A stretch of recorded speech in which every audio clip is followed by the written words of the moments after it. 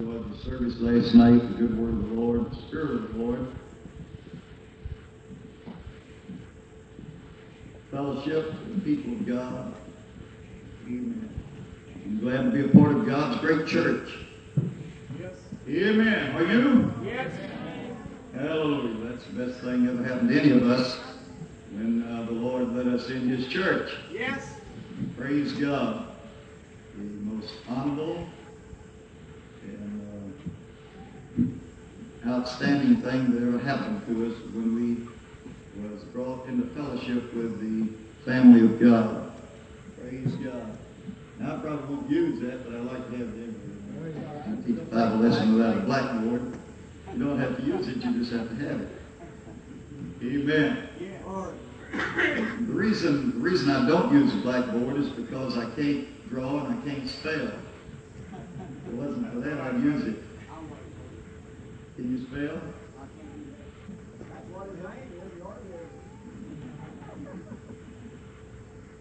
Praise the Lord. Well, let's stand. Let me read a verse of scripture to you.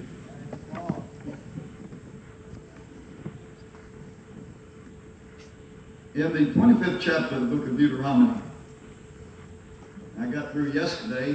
Someone that wasn't here asked someone else, said, well, what did you teach about?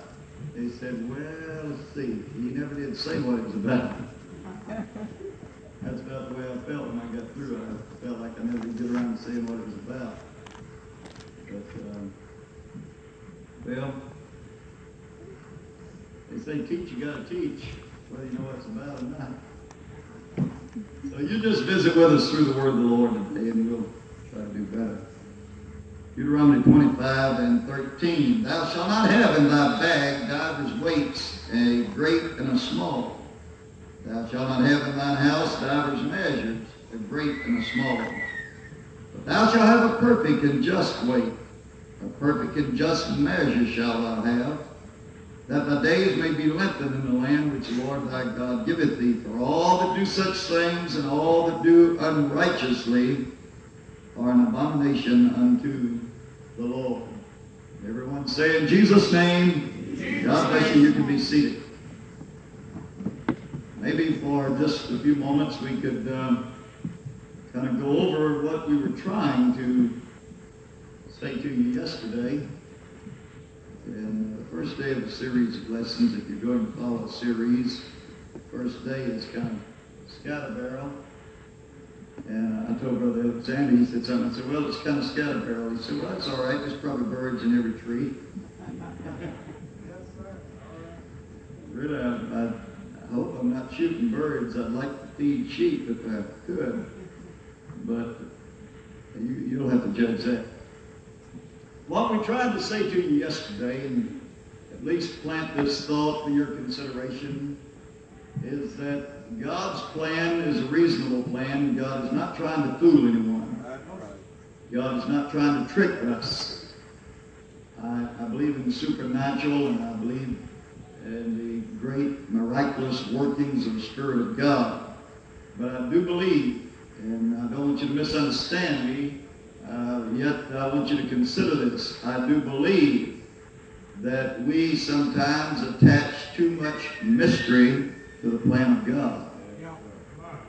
We attach too much mystery to it. Really, it's very straightforward. It's very reasonable.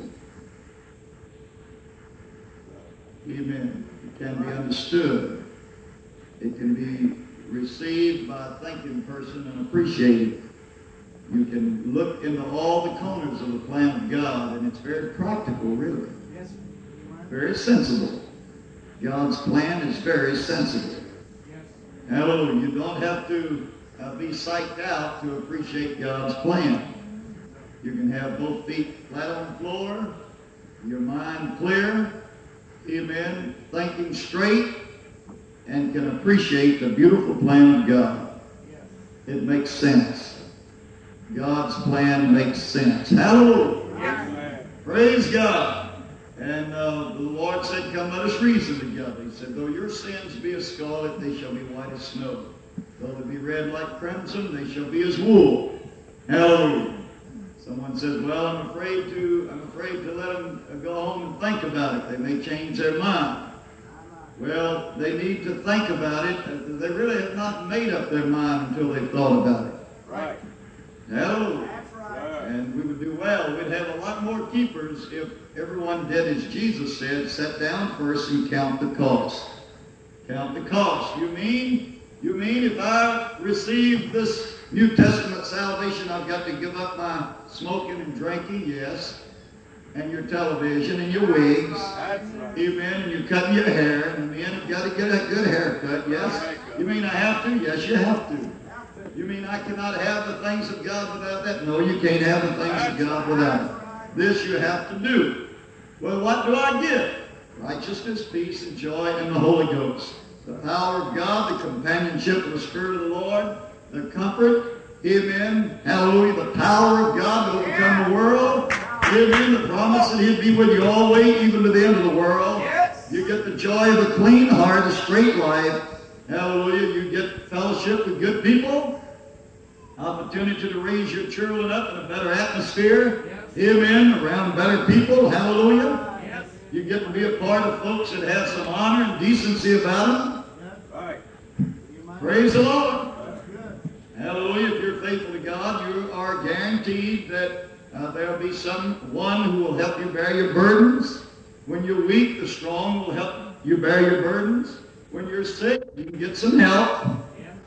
Amen. All of this is offered to you. Hallelujah. And when you weigh it all out, when you consider it all and think it all through, amen, hopefully you are convinced in your mind and your heart by then, amen, that it is to your advantage to cast your lot with the people of God. I will be delivered from my cigarettes without having to go to all the meetings. Be delivered from my liquor without having to go to all those meetings with those alcoholics. I mean, without a nagging, clawing, gnawing desire to go back to it. You'll be delivered from it as if you never used them. Praise God. The habit will be gone. You'll be set free. This we guarantee you. This is what you get. Hallelujah. But you don't get it for nothing. Hallelujah. And neither does God ask you to serve Him for nothing. The devil asked the Lord about Job. The Lord said, what about Job? You considered him? Yeah, but said, he don't serve you for nothing. And the Lord didn't say, oh, yes, he does. No, he didn't say that. The truth is, Job don't serve God for nothing. Job does get something for serving the Lord. Amen. And God does not expect us to serve Him for nothing. Amen. Neither does He give us His rich reward for nothing on our part. You have to sit down and weigh it out. Hallelujah. See what it costs and what you get. And you have to be persuaded and convinced. Hallelujah. The Apostle Paul pointed all of this out. Amen. And the man said, almost thou persuadest me. I'm telling you, you've just about sold me on the eye. And Paul said, well, I wish you were completely persuaded, because the truth is, you won't have it and you can't get it and you won't pay the price. You just won't pay the price. You'll not be happy at what we're charging unless you're fully persuaded. Right. But I wouldn't have altogether persuaded. Altogether persuaded. Hallelujah. How many of you are altogether persuaded that serving God is the best thing for you? Because the day that you believe, amen, that serving God is not the best thing for you, that's the day you're going to start going to the enemy and say, what will you give me? Like Judas did. What are you giving? You realize you're not, or when you think you're not getting your money's worth in serving God, you'll start looking around to see if maybe you can get what you're missing somewhere else. Hallelujah. So that's the way it is. And so we don't kidnap and capture anybody. We don't, someone was testifying. They were all wound up tight with this touch of charismatic stuff in them. And they, just all wound up on this super charismatic revivalism. And they were up just about to go into orbit. And they said, I'm so happy to tell you about this great Pentecostal extravaganza. They were at a fellowship meeting. I heard it and said, multitudes and multitudes are being irresistibly swept into this great Pentecostal extravaganza. Well, I've not seen it happen just like that. I tell you what, there is a revival on. Give in hungry hearts that are tired of sin, sick of the world. Hallelujah. The gospel saves them. Amen. If they'll believe the gospel, if this is what they want, if they're willing to pay the price for a quality product. But there's no such things as multitudes being irresistibly swept into the great Pentecostal extravaganza. No, you sit down and count the cost. Amen. See whether you're willing to pay the price. That's what repentance is.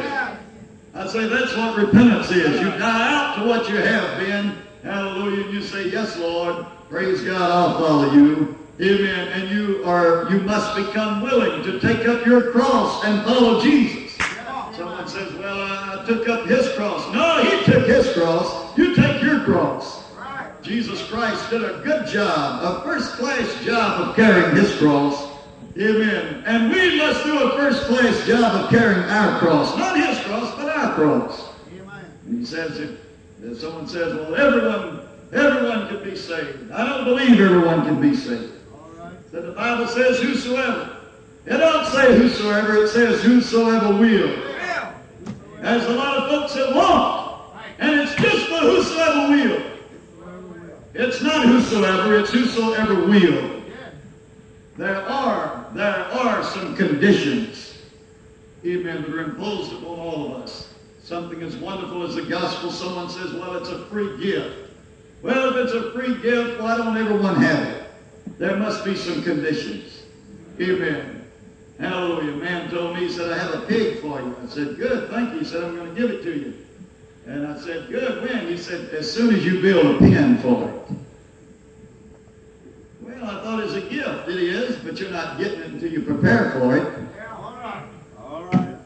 Amen. And that's the way salvation is. Sure, it's a gift, but you're not getting it until you prepare yourself for it. You must repent, hallelujah, before you receive the Holy Ghost. No, I do not believe anyone receives the Holy Ghost until they've repented. It'd be contrary to the Bible. Yes, it would. Oh, yes, it would. It'd be like Jesus rising from the dead before he died. Repentance comes first. People talk about the gospel. They say, I don't believe in doctrine. All I believe is the gospel.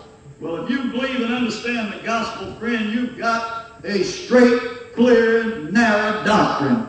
Right. Death, burial, and resurrection of Jesus Christ. Some people say, that's all I believe in. Okay, that's all right. Death, burial, and resurrection of Jesus Christ. And all you have to do is follow him in the gospel. Death, burial, and resurrection. Death, you die by repentance. You're crucified with Christ in repentance. You're buried with him in baptism in Jesus' name, and you rise with him in the infilling of the Holy Ghost. All right. Hallelujah. That's a new birth. You cannot separate the new birth experience from the gospel. Right. All right. You cannot separate the new birth experience from the death, burial, and resurrection of Jesus Christ. Hallelujah. No, we're not saved by works. Amen. Hallelujah. But we do have to prepare the temple so that he can move in. And it's necessary that a person repents. Praise the Lord. Lord. Say praise the Lord. Praise the Lord. And God is fair. He's not fooling anyone. He's not kidding anyone. He don't say, everybody. No, he says, whosoever will. Hallelujah. If you'll take up his cross. Jesus very clearly says, if any man is not willing to give up everything and take up his cross, he cannot be my disciple. Right. You mean the gospel shuts some people out? Right. That's right. Amen. The gospel shuts some people out. Yeah. You mean the Bible is fixed to where some people cannot go to heaven? Jesus said they cannot be my disciple. That's it. Come on. Cannot be my disciple. Hallelujah. Cannot be my disciple. Except a man meet these conditions, he cannot be my disciple. That's right. Jesus said, except a man be born again, he cannot see the kingdom of God. Well, we don't teach that in our church. This new birth is an optional thing. That's your business. All right. I have a right to believe like I want to. Yes, you do. Oh, yeah. I have a right to go to any church I want to. Yes, you do. Our church has a right to teach whatever it wants to. Sure, it does. But Jesus said, except you be born again, you won't see the kingdom of God. Hallelujah. Your priest, your pope, your bishop, your preacher, your pastor, your evangelist, they can teach anything they want to. But you must remember, Jesus is the one who says, I go and prepare a place for you. He's the one who said, I will come again and receive you. And he's the one that's going to sit and judge us by the things written in his book. That's right. And he said, except a man be born of water and the Spirit, he cannot see the kingdom of God, kingdom of heaven. Amen? Amen. Hallelujah. Does Jesus Christ have the right to say who can and who can't? Or to stipulate what the conditions would be? It's his gospel. He's the one died. He's gone to prepare a place. He created the world. We're his creation. Huh? Yes. He's the one who gave us the book. He's going to prepare the place. He's coming back for us. He's going to set to judge us. He's the door that you've got to come through. Amen. Hallelujah. So it would be well for us to sit down and reason with him.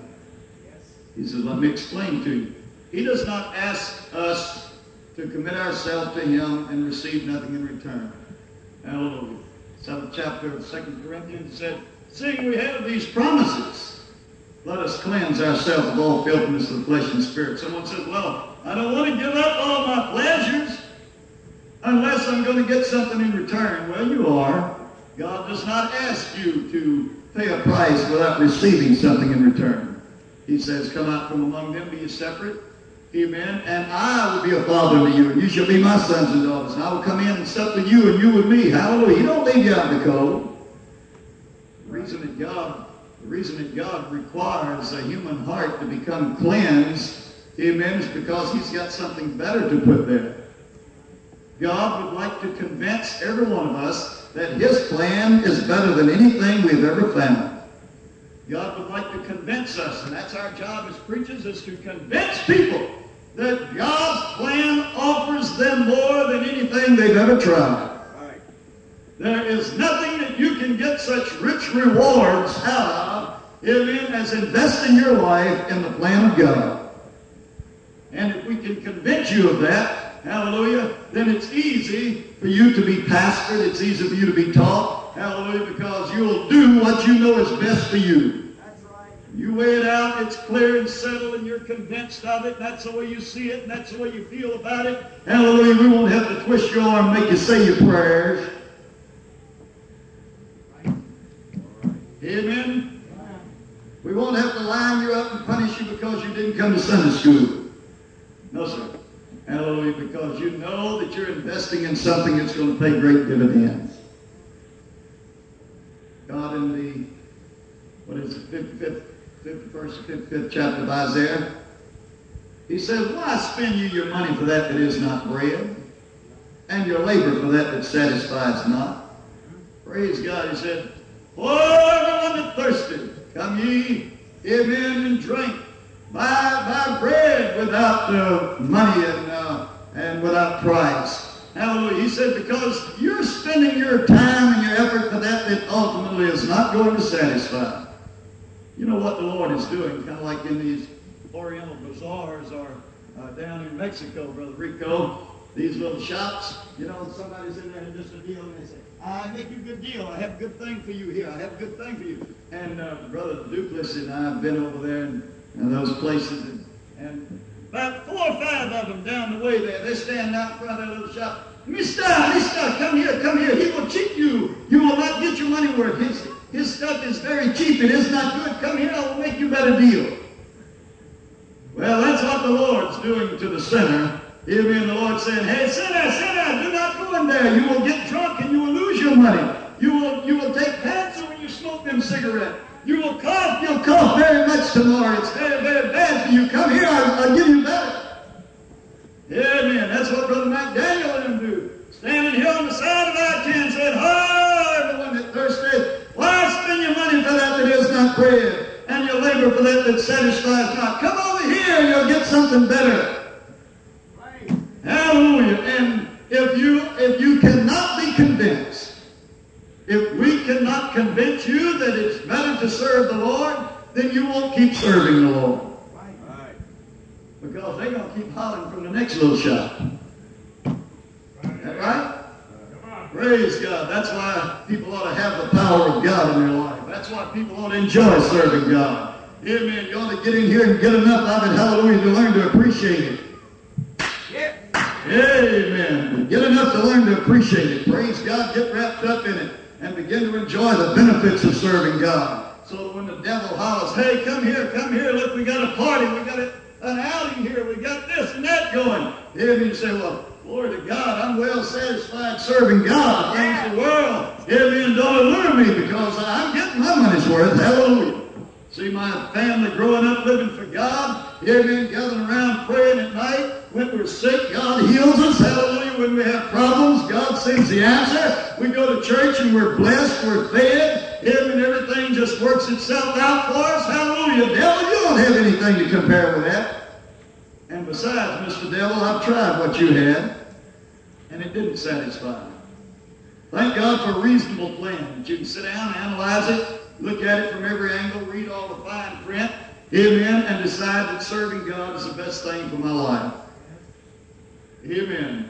One of the principles of salesmanship, you have got to convince a person that they will better themselves. Their life will become better, more pleasing and happy. They and their family will gain by buying your product. Right. What it costs, amen, weighing everything out, they will come out ahead by buying your product. Or else by buying your product, amen, they will avoid great disaster and great discomforts and misery or problems. They will save themselves from unpleasant situations, amen, by buying your product. You sell a fire alarm system not because it's going to bring them great joy and pleasure, but because of the prospect that it could save them great disaster.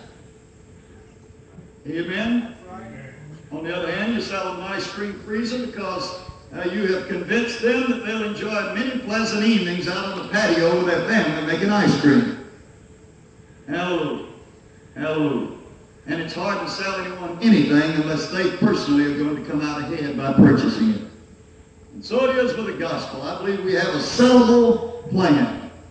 I believe we have something if we can just get the ear and the attention of a sinner, amen, and put it out to them like it is. Praise God, if they're sober and sensible and reasonable, what they should be able to see that it would be better for them to serve God than to go on their way as they are.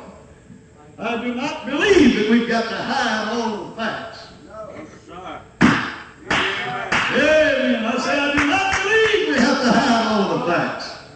Amen. Someone says, well, I'm afraid to advertise my church as a Pentecostal church or an apostolic church for fear that maybe no one will come. I'd like to get them and then string it on them. I'll advertise it as a non-denomination, or I'll advertise it as a charismatic, or I'll just advertise it as a people's church, or Hallelujah Tabernacle or something. Amen. Sooner or later, people's going to have to know what it costs them to serve God. Praise God. Sit down and count the cost. Weigh it out. Hallelujah. Hallelujah. Hallelujah. Amen. And you can't oversell it. You ought to do everything He said He would do. Having these promises, cleanse yourself of all filthiness of the flesh and spirit. The reason God wants to get sin out of our life is because He's got something better to put there. And as long as our life is full of sin, then the good things of God has no place.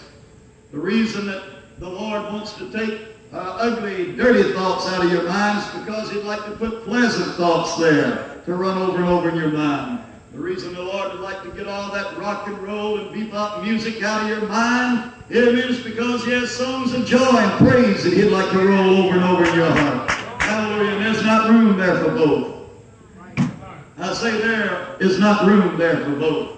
Praise God. And many, many other things. It's just as my brother Mike Daniel showed me where they were clearing the road over there close to his place. Well, the reason they're pushing those trees and stumps and snags and briar patches up, is because they're going to put something nice there. I notice uptown they're clearing the place. Looks like maybe a park or something. Hallelujah. Hallelujah. And when you understand what God has in mind, when you understand what God's purpose is and what God is going to do, then you will not resent the fact that he's getting all this other junk out. That's right. Hallelujah. Say praise the Lord. Say praise the Lord. Hallelujah. Amen. The lady of the house wouldn't mind. You know, someone comes in and starts tearing her old linoleum out of the floor and starts tearing it all up and pulling it out, hauling it out in the backyard. Well, now she may pitch a fit unless she understands that they're fixing to come in there and put some $15 a yard no-wax vinyl, amen, in there. As soon as she understands that she's going to be better off in the long run, hallelujah, by getting rid of all this, amen, then she should appreciate it. Praise God. Praise the Lord. I appreciate that message last night. Amen. We want the lamb, but we want it hot. Praise God. Give it to us good. Tell us the advantages of serving God. Hallelujah. And I know it helps people to be moved with fear. Amen. But people get scared. They just run so far, and then they turn around and try to analyze the situation. Amen. People that run to the altar out of fear only run so far, and then they turn around and say, hey, wait now. Hallelujah. Let's rationalize this thing. Let's see if all this makes sense. Whoa. I remember when I was a kid, my mother and daddy went off somewhere to a fellowship meeting, a service somewhere, and was going away in the night. My cousin from New Orleans was there, and it just happened that was the night they had an eclipse of the moon. We all got saved that night. I'm telling you. Somebody went out in the yard, of course, back in those days, and came back in and said, the moon is turning to blood. And we went out and looked, and sure enough, the moon was turning to blood as far as we're concerned. Everybody repented, made everything right, and cried, and got straightened out. We all got saved that night. But you know what? The next morning we woke up, the sun was shining, Mother and Daddy's back home, and, well, just thought it all over. You'll only run so far out of fear. And then if the plan does not make sense to you, if you cannot see that it's for your own good to serve the Lord, you won't keep serving the Lord. Praise God, the emotions that are created in time of revival. Hallelujah. Many people are sincerely and genuinely convicted of their sins. Their eyes are open. They're able to recognize that this is the thing that I need to do. Hallelujah. Today is the day for me to change, and they appreciate the opportunity. But there are other people, amen, that in the excitement of revival, hallelujah, and with our such efforts that we go to try to get them in the altar, amen, we may as well face it. There's a lot of people that don't count the cost, amen, and they come to the altar and they pray a little bit and they're not ready to pay the price. Not everybody that you know is willing to pay the price, because some people do not place such great values on eternal things. That's what we're going to get into in just a moment, Lord willing. Amen. Remember this, there's some people that a clean life, an honest, straight life, and a clear conscience doesn't mean a whole lot to them. So salvation doesn't mean a whole lot to them. Right. Amen. When you see folks that drag around, don't have the courage to wash their ears and wash their hair, amen, keep their kids' nose clean, drag around the house looking like a hog pen. They don't have the courage or desire to sweep or clean and pick up things. They don't care whether they ever amount to anything or not. Just drag, that's all they care for. Shove dirty dishes back to the back of the table and just wash one plate so they can eat. You cannot expect that person to greatly appreciate the message that we preach. Because good, clean, upright living does not have a very high value to it in their eyes. Amen? Hallelujah. It's hard to appeal to them by showing them, amen, that you can have a better life this way. Clean conscience, clear heart. Amen. Be upright and decent. Have fellowship with decent people. Praise God. Spend your eternity in heaven, a beautiful place. That doesn't mean much to them. They'd rather have a six-pack of roasted possum. Amen. Sitting on a log somewhere. Hallelujah. That's right. Praise God. But for people who want a good life, for people who are thinking people, for people who are reasonable and sensible, This gospel is beautiful. And God will not ask you to leave your old pleasure and your old sin and your old friends.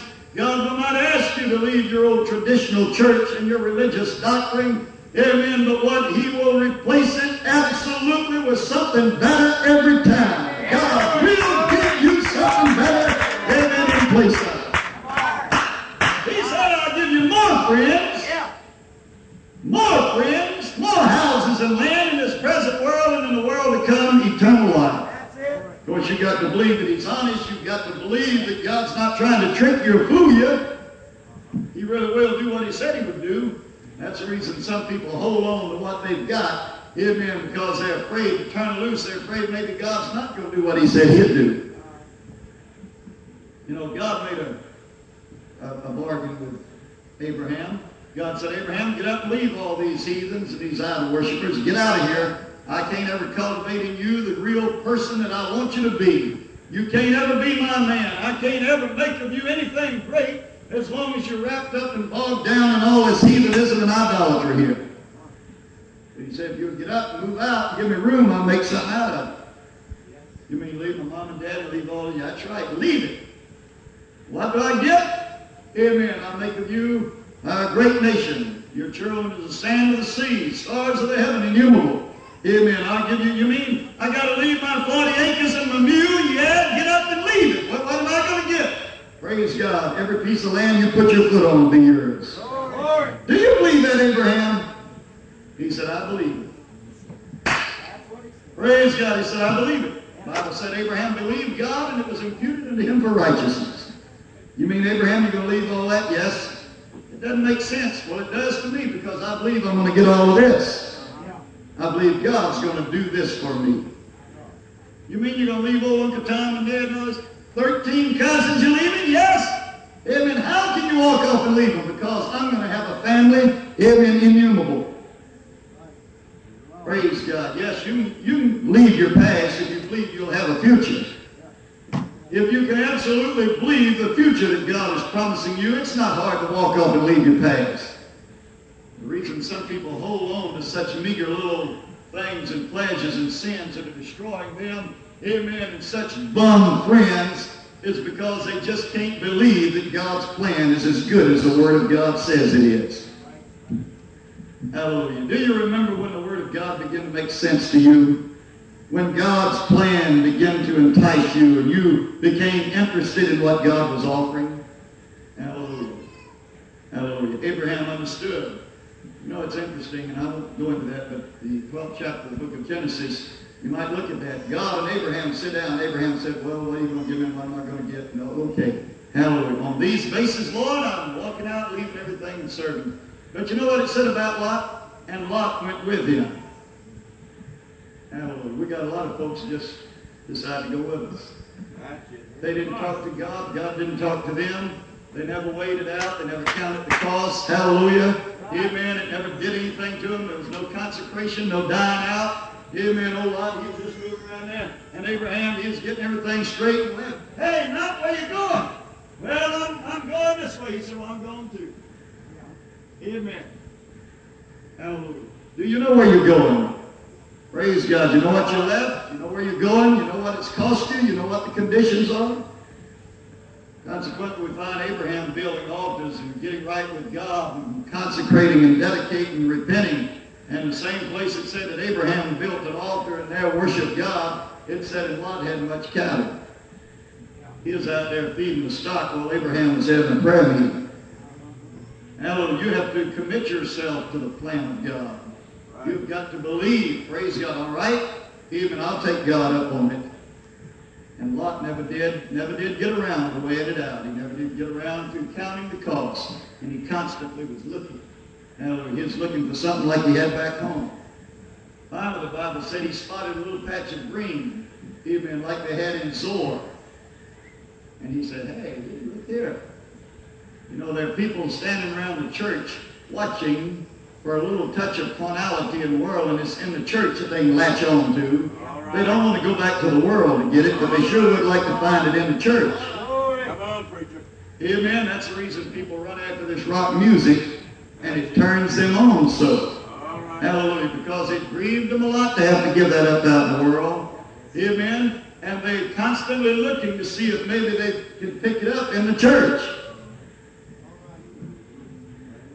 There's some phase of their carnality that was never crucified. There's something about them that never was put on the altar. And they're constantly trying to find what they left out in the world. But they really don't want to have to go back out in the world to get it. And that's what the world calls, that's what the world says, well, you know, the church has to be contemporary. You know, the church can't be different from the society that it's operating in. So you have to let sin come into church, and you have to bring all this into church to keep the people in the church. Amen.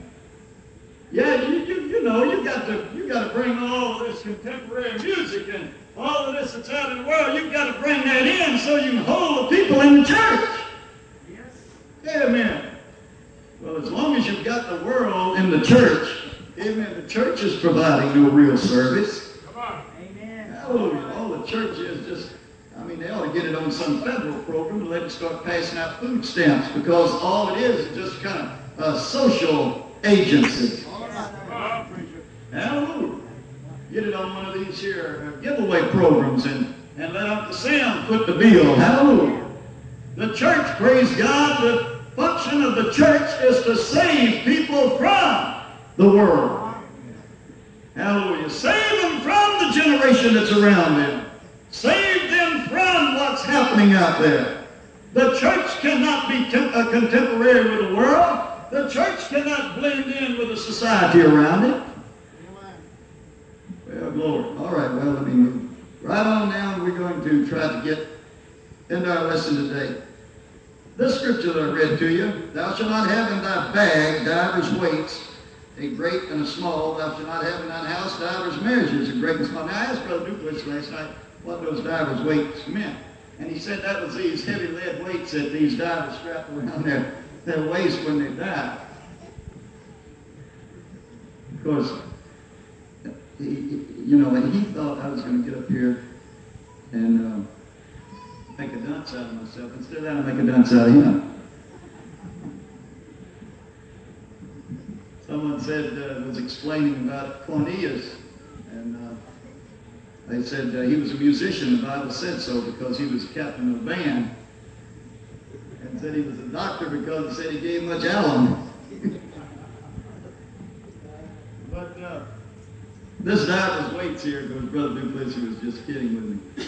This diver's weights means different weights, various weights. And says, thou shalt not have in thy bag divers weights. When you're going to weigh something, you look at it and you decide, well, am I selling or am I buying? And then you decide which weight to use. Back home, we don't sell corn much anymore through there, but used to we'd sell corn. All the people from over around Eunice and Bill Platte and the rice country come over to Melville to buy corn. And all these old French folks around home, not all of them, but a lot of them, they'd have two barrels. They'd have one barrel that they measured corn with when they went to the mill to grind it, because they charged 30 cents a barrel to grind it. So they use a big barrel. Like that, they wouldn't have many barrels to pay for. But when those folks came from Bill Platte to buy corn, they'd use a poison drum. Cotton poison drum, that was a barrel. They'd have two barrels, one to measure if they're buying and another to measure if they're selling. Of course, those folks that came from Bill Platte, they brought their own barrel. They'd bring one of these great, big old flour barrels. You put about 200 pounds of corn in it, and that's what they wanted to buy it with. Those folks at home want to sell it in a poison drum. And a little poison drum, calcium arsenic, cotton poison drum. But the Bible here says, thou shalt not have in thy bag divers weights. Different weights. Now, how many of you have ever picked cotton? Oh, brother. That's, I don't mean driving a cotton picker. Picking cotton. Drag that sack, that's right. That's real cotton picking. Amen. Hallelujah. But you go to pick cotton for a fellow. First thing I want to check, these old cotton scales made like this. had a little deal here and the hook on it, and then they hung the sack of cotton over here. And they have what they call peas, a little lead thing here. Had two of them. One weighed up to 40 pounds, the other weighed up to 200 pounds. And this is all calibrated. Some of you folks know what this is, and some of you haven't had no education. And so you take and put the sack of cotton on here, and this goes up, and then you put one of these weights on wherever you level it out. Well, that's how much it weighs. But the first thing I wanted to look at, I wanted to turn this thing upside down because it had a hole in the bottom, and I wanted to see how much lead they had poured in there. Any of you know what I'm talking about? Exactly what I'm talking about. Exactly. And I have seen them fill it up with lead. Well, when they fill that up with lead, it would level this thing out. Maybe right here is where it ought to level it, but if this is heavy, they put it way back here and it'd level it. So you only had 65 pounds instead of 78 pounds. And the thieves, us poor kids, barefooted trying to make some school clothes, amen, and them just a cheating and a stealing from us, and we knew it. Oh, we'd grumble. Yeah, we'd grumble. In fact, we have been known to look at it, catch nobody looking, and throw it just as far as we could throw it. And then they'd have to guess how much cotton we had. But that was the old trick. Now, when someone came, another time in the year, and they came and said, "Vidor, here you have some pigs for sale." He said, "Yeah, man, got some fine pigs for sale." And they went out to weigh the pig. The pig is 17 cents a pound. They went out to weigh the pig. In his bag, he had two different sets of these pigs. He had one. Not only did it not have any lead in the end of it, but he had taken it down to the grindstone and ground about half an inch off the bottom of the thing. And that's how he sold his pigs. He weighed his cotton with one weight, and he sold his pigs with another weight. So this light one, when he put it on here, it should be right here, but he done lighten that thing up, and it weighed way out here. And instead of being a 120-pound pig, it was a 149-pound pig. And the Bible says, don't do that. Amen. You sell it in the same barrel you buy it in, and you weigh it with the same fee, whether you're buying or selling or paying the cotton pickers, weigh it all the same way. If it needs lead in it, to make it correct, put lead in it. But don't forget, when they come to buy your pig, or when they come to buy a dozen chickens from you, you put them in a sack and you weigh them with the same weight.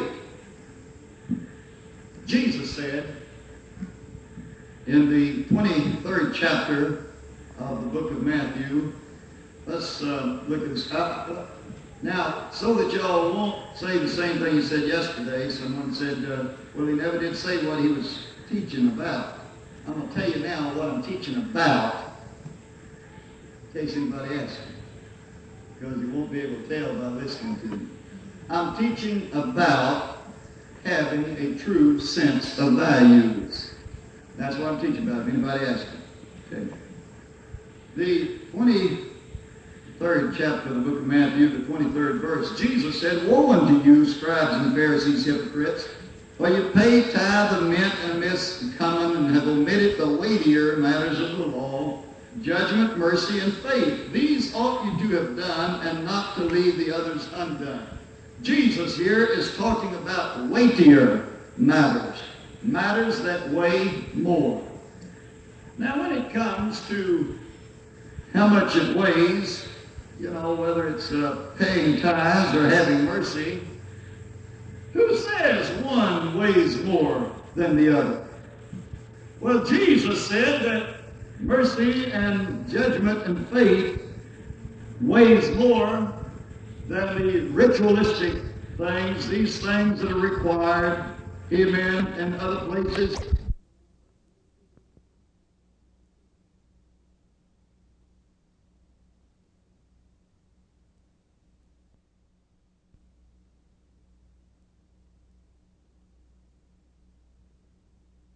Consider with me today the truth that in the mind of every one of us, now this ties into what we were talking about yesterday, How you see things is going to determine how you react to them. How you think is going to regulate how you act. I can present all of the facts, but you're going to be more impressed with the way you see it and the way you feel about it than a stack of books this high. You are going to act on the basis of the way you see it and the way you believe it and the way it looks to you. Amen. So I'm going to ask you to follow us today.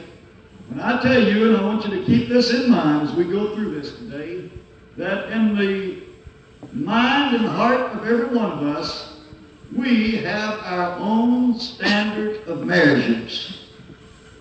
We assign weights as we see fit. We say in our own mind how much it weighs, and we act accordingly.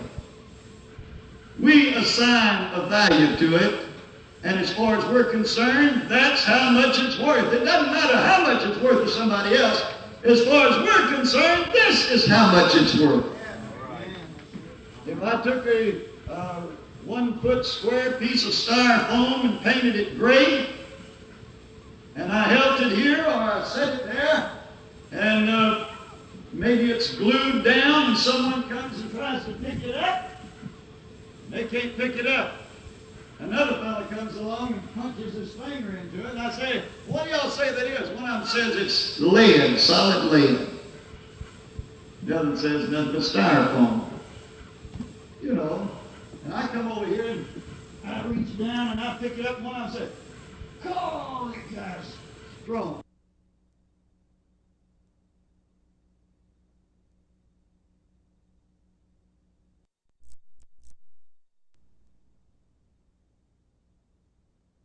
The truth that in the mind of every one of us, now this ties into what we were talking about yesterday, how you see things is going to determine how you react to them. How you think is going to regulate how you act. I can present all of the facts, but you're going to be more impressed with the way you see it and the way you feel about it than a stack of books this high. You are going to act on the basis of the way you see it and the way you believe it and the way it looks to you. Amen. So I'm going to ask you to follow us today.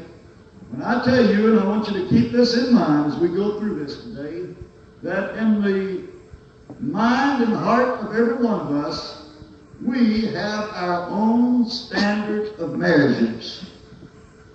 We assign weights as we see fit. We say in our own mind how much it weighs, and we act accordingly. We assign a value to it, and as far as we're concerned, that's how much it's worth. It doesn't matter how much it's worth to somebody else. As far as we're concerned, this is how much it's worth. If I took a 1 foot square piece of styrofoam and painted it gray, and I held it here or I set it there, and maybe it's glued down and someone comes and tries to pick it up, they can't pick it up. Another fellow comes along and punches his finger into it, and I say, what do y'all say that is? One of them says it's lead, solid lead.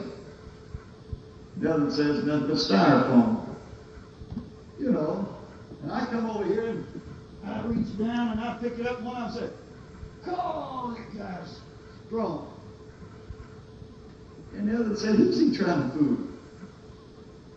Because one of them has assigned that little block 3 ounces, and another has assigned 400 pounds. And their reaction is in accordance with the value that they have placed on it. In their mind, they have affixed a certain value to it, and that's how they react. One of them, if I pick it up and throw it out there, they just reach out and catch it in front of the other one would head for cover. Amen? If I tied it up there and I let someone get up there with a pair of scissors, and there was a rope or a big knife, and they started to cut it, one of them would just sit there. It's nothing. That's nothing. Man, the other grabbed all his kids and get them way back out of the way and say they'll splinter 6 of these pews when it falls. 2 people looking at the very same thing, but they, for various reasons, have assigned different values to it. I wonder what kind of weights you have in your bag. When it comes to the things of God, how do you weigh all of these things? You will follow me when I tell you that not everything weighs the same amount with everybody. Amen? Not everything has the same value to different people. And so somewhere, let's see if we can get one of these other kind of scales here. Maybe down at the meat market or somewhere. Got a little needle here. Well, somewhere down in this box here, there's springs and there's weights and there's all kind of mechanism. And what is in here, when you put something out here on this little platform here, what is in here is going to determine where this needle stops. You can set something on here, but the way this thing here is rigged up and geared up and set, maybe there's a little set screw here that you can set it. I remember an old man had a grocery store close to us when I was a kid, and it all depended on who was buying cheese or lunch meat. He'd just stand there turning that screw while he was chewing tobacco, talking to him, and hold that meat, and he wouldn't put it on there. He'd turn it, and then he'd put it on there and weigh it, and he weighed it very quick, and then wrapped it up and sold it. Someone else came in, he might turn that thing back the other way before he weighed theirs, because he knew that they knew. Amen. Or if someone picked up something like 5 pounds of sugar and a package of meat and started up there, and he knew that they were suspicious of him, he'd set that thing and try to get it back right, because he knew chances were before they weighed their meat, they were going to weigh that bag of sugar. And if that bag of sugar weighed 7.5 pounds, he was going to be in trouble. So I'm telling you, the scripture that I read to you yesterday, quoted, I guess, to you, the Bible says, as a man thinketh in his heart, so is he. Down inside of all of us, we develop a set of weights and measures that we apply to different things. Now, in Washington, D.C., in the Bureau of Weights and Measures, there is what is supposed to be exactly calibrated weights and measures. That our entire economic system is supposed to be judged and gauged by. And so it is in the Word of God. We have an exact system of spiritual weights and measures, things that we're to compare and evaluate by. But the fact remains that in the life of every one of us, in our heart, in our thinking, in our mind, amen, we assign values as we see it. We set our own system. Right down in here somewhere in the mind of every one of us, in the heart of every one of us, amen, we set values to different things as we face them. And we weigh things in our own scales. Sometimes, if it involves us, we weigh it with one set of weights. If it involves somebody else, we weigh it with a different set of weights. All right. Hallelujah. If we're buying, we measure with one barrel. If we're selling, we measure with the other. The Bible says it's an abomination. Right. Amen. Hallelujah. And I can tell you that this weighs 3 kilograms. But if you are convinced that it weighs a half a ton, you are going to react toward it as if it weighed a half a ton. If it drops, you're going to move out of its way. because you believe it's made out of lead. It is said that some travelers, some prospectors, traveling in Africa and going in to do some preliminary study, considering the possibility of developing a mining company there, hopefully to mine gold, and stopped at a little old hut, just a little old grass top hut, and was trying to converse and communicate with the natives there. And they noticed an irregularly shaped stone that was holding the little rough door closed to keep the goats out. It was up against the little door, and they asked about it. What is that for? What do y'all do with that? And they said, well, we keep the door closed, keeps the wind from blowing the door open. And the man says, well, look, I've got a brick here.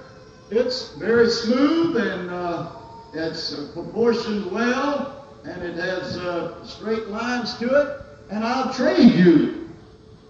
I'll trade you for that old rough-looking rock that you have, that piece of glass. And the man says, oh, yes, I would very much like to trade. And he felt very, very good because he had something that was machine-made, and to him it had much more value than what he gave away. But the truth was, he had traded one of the largest diamonds that had ever been discovered.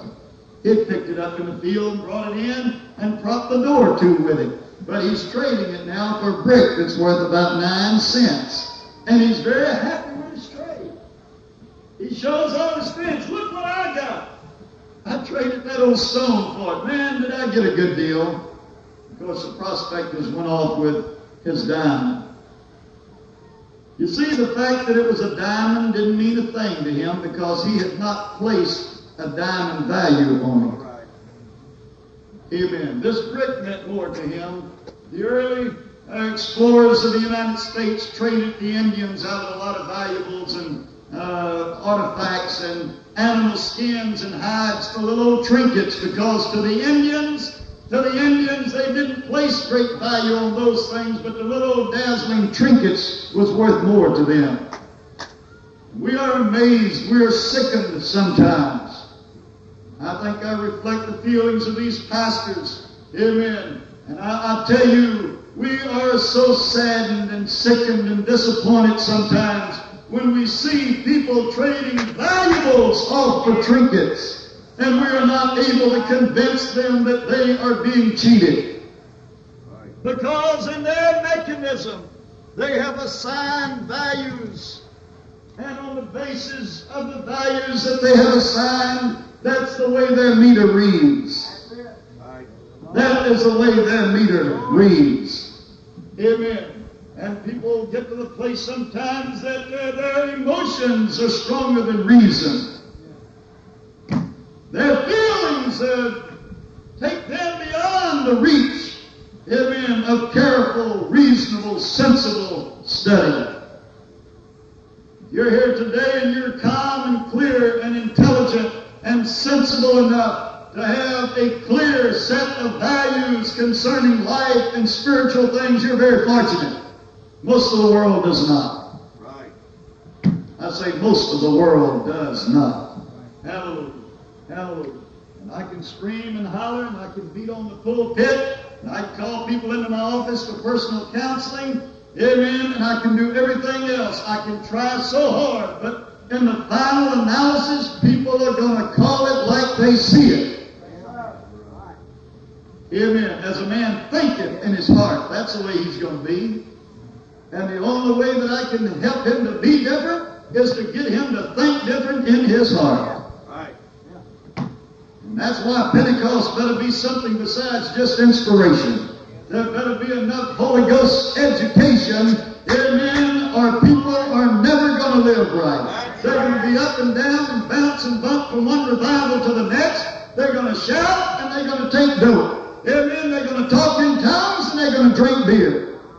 And it's going to be a cycle, a roller coaster, up and down, in and out, until they are convinced in their mind and they are able to see it right. They're able to think right. They're able to develop a sense of values, amen, so that when they consider a thing, their needle will read correctly. Hallelujah. As they think in their heart, so are they. Praise God. Praise God. If a person thinks selfishly, they're selfish. If a person thinks hateful, they're hateful. We can preach against hate. Amen. But as long as that's the way they think. If a person thinks they're being mistreated, there is no way to make them think otherwise, or there's no way for them to act otherwise. If they think they're being mistreated, they don't have to be mistreated. Because what they think, amen, as far as they're concerned, that's how much it weighs. That's the size it is. Hallelujah. You pay them, you say, good morning, how you doing? That's a nice suit you've got on. As far as they're concerned, you're making fun of them. It doesn't matter that you were sincerely trying to pay them a compliment and you were very anxious to show goodwill and friendship and kindness. Amen. Because of the way they're wired up inside, amen, it's going to register on their scale that he's making fun of you because that's the way they think in their heart. Things that you mean for a compliment becomes an insult. When you try to help people sometimes, they strongly resent it. Why is that? It's because of the way they're wired up. It's because of the way that little screw is set. That's how they are. Glory to God. And that's why, brother, sister, amen, there are times when the only way we can be saved is for us to be changed. If we can't be changed, we can't be saved. Amen. If our mind can't be changed, we can't be saved. Hallelujah. Because our spirit, our attitude, our relationship with people, our response, our reaction to the preached word of God, our response to leadership, amen, all of this reflects what's down inside and the way we think about things. Amen. So whether or not we're saved, whether or not we get along in God's church, whether or not we keep serving God will depend to a great extent on how we weigh things. Some things weigh heavier to some people than they do to others. Micah the 6th chapter said, thou shalt not have scant measure or a bag of deceitful weights. Amen. Let's look at a few examples here of what we're talking about. The Bible says, and I mentioned this yesterday, and I'm trying to wind up some of those loose ends I left yesterday. I left so many. But the Bible says that Judas went out and he asked the enemies of Jesus, how much will you give me? They said 30 pieces of silver. Well, 30 pieces of silver, about $19.20. And at that time, the Bible said Judas was a thief. Judas was following the Lord for monetary gain, and he was greatly disappointed because Jesus did not rebuke the woman for breaking the alabaster box and pouring the ointment upon him in worship. He recognized that Jesus was too spiritual for him, and there was not enough material gain in following Jesus, and he weighed it all out. He said, we get some loaves and fishes sometimes, and now and then we catch a fish with money in his mouth. And there's some things that maybe would pay off, but all the way around, it doesn't look like we're coming out ahead very much. There's too much benevolence, and there's too much humility. There's too much spiritual application to everything. So they said, we'll give you $19.20. And he said, so. The Bible says they coveted, or they agreed, to 30 pieces of silver, which is the value of a man. And the Old Testament, it teaches us that 30 pieces of silver was the value or the price set on the head of a common slave. A common slave, one of the most worthless ones, one of the least valuable of all. Can you believe? You say, well, it was the devil. He couldn't control himself. It was predestinated. He had to do it. I don't believe that. I believe the reason that Judas sold Jesus is because Judas had his scale set in such a way in his heart and in his mind that when he set Jesus Christ, the mighty God, on his scale, amen, it read less than just a common slave. And Judas said $19.20 will be a fair trade, and I'll come out ahead by swapping with you. If I had a common slave, I could rent him out and let him hoe cotton and pick peas. But with Jesus, it's all the hereafter. It's a spiritual kingdom. It's something that is to come. And to Judas, this didn't have much value to it. So he said, I will sell him. I put him on my scale and I weigh him out. Amen. And I agree with you to let you have him for 30 pieces of silver. Take him and go. I'll come out ahead with the money. You can have Jesus. I want the money. Because money weighed heavier on Judas's scale than spiritual life did, eternal life. Oh, you've seen it many times. You have seen it many times. Hallelujah. That people would say, well, I know if I keep serving God, I'll go to heaven when I die. I'll have eternal life. But, amen, I've got to give up this or this or this or something else. Oh, let me tell you, if somehow by the Holy Ghost, amen, our minds could be renewed, and we could have the mind of Christ in us. Amen. If somehow the light of God would shine on us. Amen. And God would give us good sense. Yeah, good sense. Jesus said to the man in the 12th chapter of the book of Luke, he's a fool. How can you say a man's a fool who is a master fortune? How can you say a man's a fool who's got his barns full? Saving certificates and money in the bank. How can you say he's a fool? Jesus said he's a fool because he thinks that the soul can live on the stuff he's got stacked up in that barn. And said he's not rich toward God. A man is a fool who places greater value on earthly things than he does on spiritual things. His mechanism is messed up. Amen. His weights and springs are all out of calibration. And he said, soul, take it easy. You've got it made. And Jesus said, you're a fool. A man is a fool. A man is a fool who is so busy accumulating earthly things that he never gets around to getting right with God. He's not thinking right. His thinking mechanism is messed up. Somebody say amen. Amen. Somebody say amen. Amen. Judas, you sold the Lord for 30 pieces of silver. You got your bag full now. But isn't it strange sometimes what a difference a little bit of time makes?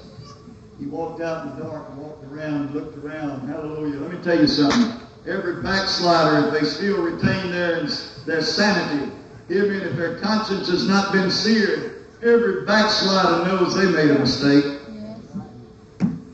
Oh, yes, they know that they made a mistake. They know they weighed things wrong in their scale. Judas came back and said, I'd like to swap back.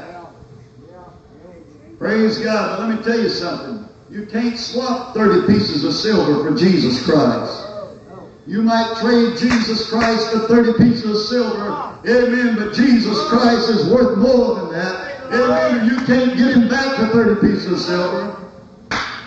Hallelujah. Praise God. You may give Jesus Christ up for a cigarette, but the day can come. Amen. When you say, I just found out I had lung cancer, and you may give your cigarette up and not get Jesus Christ back. He's worth more than that. The fact that there was a day when you said a cigarette is worth more, amen, remember you were weighing it on your scale. But it doesn't mean that you can swap it back for Jesus Christ. Hallelujah. The Bible says in the scripture book of Joshua said to his children, choose you this day whom you will serve. If it seemed evil to you to serve the Lord, choose who you're going to serve. If it seems evil. I do not believe people will live for God unless it seems good to them to live for God. Hallelujah. The Bible says the joy of the Lord is our strength. I ask you today, are you enjoying living for God? Are you happy serving the Lord? Are you happy serving the Lord? Praise God. Is this the best thing you ever found? Yes, sir. Amen. Is God coming through with everything you promised? Hallelujah. Is God better to you than you thought He was going to be? Yeah. Praise God. Is serving the Lord, amen, as wonderful as you imagine it would be. I hope you're happy serving God, because if you're not happy, you'll either get happy or you'll quit. Yeah. When I see people through a few services with that sad, dejected, disappointed, downcast look. Now, I know it's possible that maybe today they had 5 teeth pulled. They're not going to be grinning and jumping. Or maybe they've had serious problems. Amen. I understand that. I do not believe that every time a person goes to church, they either shout or they backslid. Glory. Amen. They may have a headache that if you had the same kind of headache, you'd have stayed home. Right. And the fact that they don't jump up and down when you feel like jumping down does not mean that they backslid. It does not mean they're rebellious. It doesn't mean they don't love God, and it doesn't mean they're not spiritual.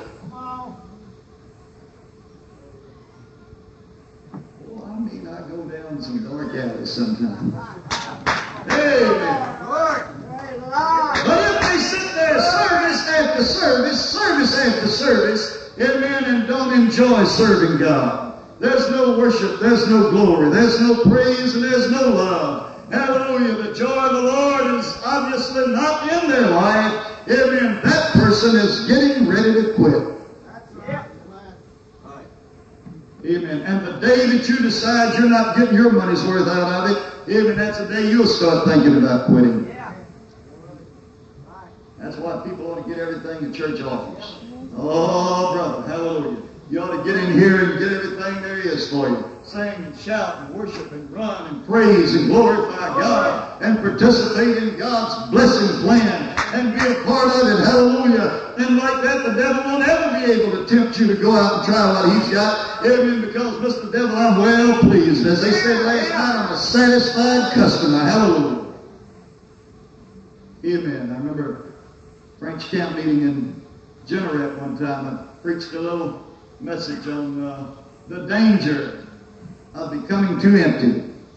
The danger of becoming too empty. The wise man said, a full soul loatheth a honeycomb, but to an empty soul every bitter thing is sweet. Amen. And if you're not full of the glory of God, hallelujah, then the devil may be able to entice you. Praise God. But if you're full of the glory of God and the power and the anointing and blessings of the Holy Ghost, amen, the devil can't get your attention with none of his music and none of his advertisement or enticements. Stay full of the glory of God. Praise God. Stay right in the middle of God's church, and you'll not walk for the things of the world. Amen. Amen. Let's take a look. Now, keep these things in mind. What are we talking about? I'm going to remind you what we're talking about in case anyone asks you. Amen. I'm sorry I can't follow a theme close enough to keep my point clear in your mind. But when you pastor 21 years, you ramble so many times that it's hard to follow an outline. Remember what I'm trying to say to you is that if your heart is right and your mind is clear, and if you understand God's plan and you have faced up to it, you see what it costs, and on the basis of what it costs and what you get, you have reasoned it out and understood, and you have made your decision on the basis of God's plan. Amen. No one has fooled you. No one has slipped it on you. Amen. You're serving God because serving God, you know that serving God is the best thing for you to do. Hallelujah.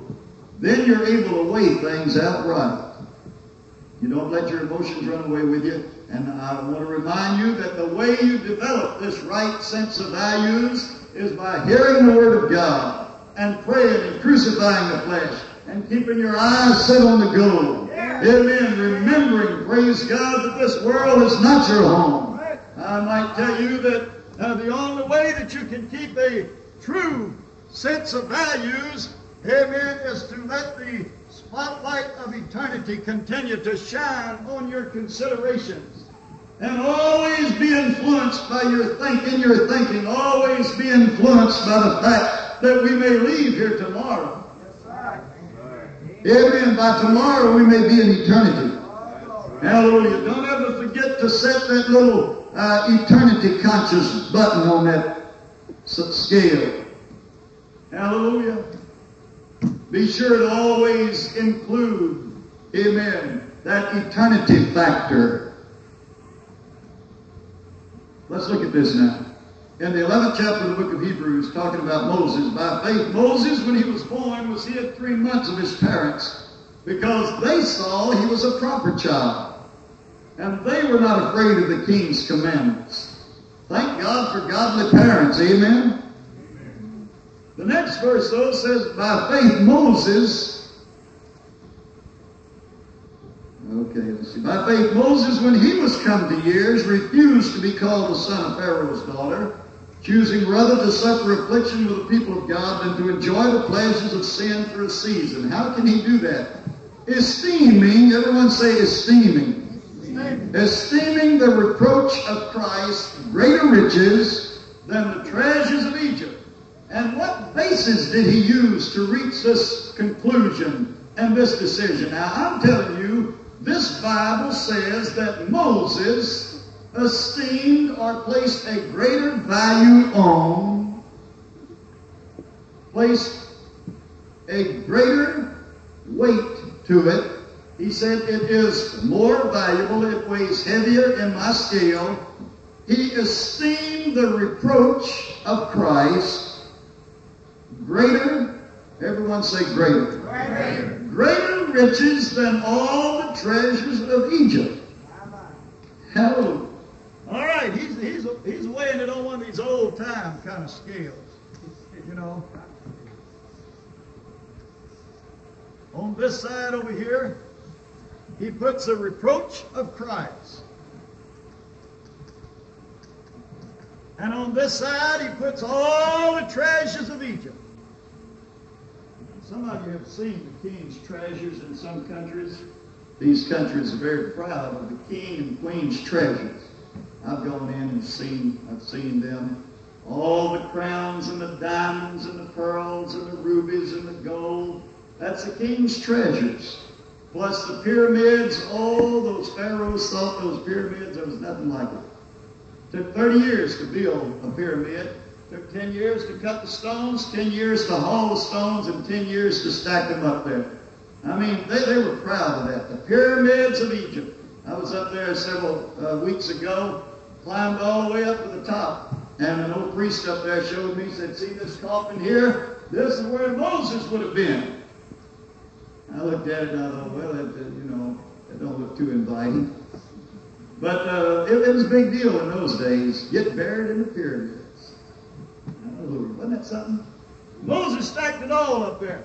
He put all the jewels, all the dignity, all the honor, all the prestige, all the pleasure, the palaces, amen, all the servants. He put every bit of it. He stacked it all up, piled all the gold, stacked the pyramids on top of it. Amen, all of the prestige of the whole thing. He stacked it all up here. Every bit of it up here. And you know what happened after he stacked all that up here? The reproach of Christ was heavier, and on his scale, he esteemed the reproach of Christ riches and all of that. Hallelujah.